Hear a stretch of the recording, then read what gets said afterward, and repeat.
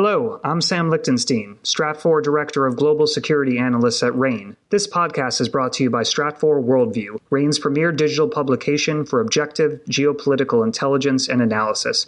Sign up for the free Worldview newsletter at worldview.stratfor.com.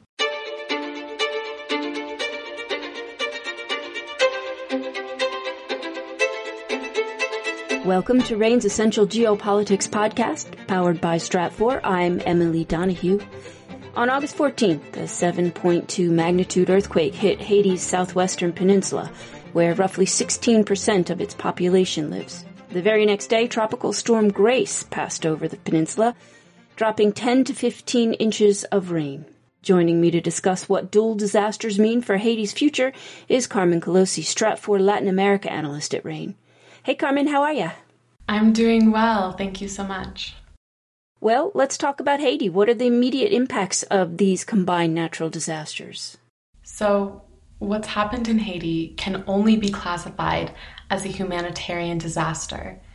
In the aftermath of the earthquake, Haiti has seen over 2,000 deaths, over 10,000 people injured, and unfortunately, over 30,000 families left homeless. That means that they're sleeping outside or in tents. As you noted, the very next day, we saw Tropical Storm Grace pass over the region, and we've seen reports of at least 150 mudslides and rock slides, which has significantly complicated the search and rescue efforts for those trapped under rubble. But it also complicates the living situation for those left homeless by the earthquake. That means that many are sleeping outside in the rain. Now, the government is waiting on an influx of aid from foreign governments and NGOs, but unfortunately, immediate relief efforts have been slow and locally driven. Carmen, the devastation is just tragic. Can we talk about some of the longer-term impacts from these disasters? Sure. So, similar to the earthquake that we saw in 2010, this most recent earthquake will likely be a decades-long process of rebuilding on the peninsula. And that could mean several things. The first is that there could be a significant migration of people living on the peninsula that move to the capital of Port-au-Prince. And it could also potentially reach other large cities such as Cap-Haitien. And broadening it out from Haiti itself, we're seeing that migration is not just internal. We are likely to see a significant amount of Haitian immigration, and this is really through one form. We're seeing a significant amount of Haitian migrants go on boats to nearby Colombia, move through Central America on their way to the U.S. southern border. Now, in 2021, we've already seen record levels of migration through this channel, and that is likely to rise even further in the aftermath of this earthquake. We are also likely to see the United States send some form of official aid to Haiti, and we may see a return of the UN peacekeeping missions in a substantial way, in the same way that we saw in the aftermath of the 2010 earthquake. Why would Haitian migrants not head straight to the Dominican Republic? Well, the Dominican Republic has a very strict policy of not allowing Haitians in. We've seen time and time again when Haiti has these extreme weather events or a political crisis that the Dominican Republic will immediately close the border. In many senses, the Dominican Republic has a no tolerance policy for Haitian migration.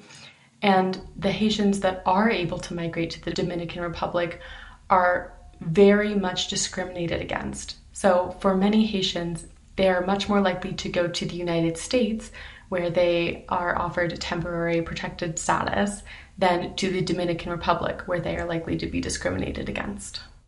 Carmen, it was just over a month ago that Haitian President Jovenel Moïse was assassinated. Could the situation compound the country's political insecurity? Yes. To give some background, former Prime Minister Claude Joseph claimed power following Moïse's assassination. And that power was claimed until July 19th, when the United States and France pressured him to step down in favor of the current interim president, Ariel Henry. Now, Henry has already postponed the presidential and legislative elections several times. And in the aftermath of the earthquake, he's indicating that he's inclined to continue postponing them until relief efforts have been fully implemented. Like I mentioned earlier, relief efforts are likely to be a decades-long process. So it is really unknown when Haiti will be able to officially carry out this vote. And this offers Henry the opportunity to consolidate power by politicizing international aid efforts and continuing to push back elections. It's yet to be seen whether or not he will do this, but the earthquake certainly offers him the opportunity to consolidate power in a way that we have already seen he is likely to do. Carmen Colosi is Stratfor Latin America analyst at RANE. Carmen, thank you so much. Thank you so much for having me. You can stay abreast of this topic and many more. Sign up for the free Worldview newsletter from RANE. We'll send you regular updates on Haiti and Latin America geopolitics. Find out more at worldview.stratfor.com. That's worldview.stratfor.com. I'm Emily Donahue. Thanks for listening.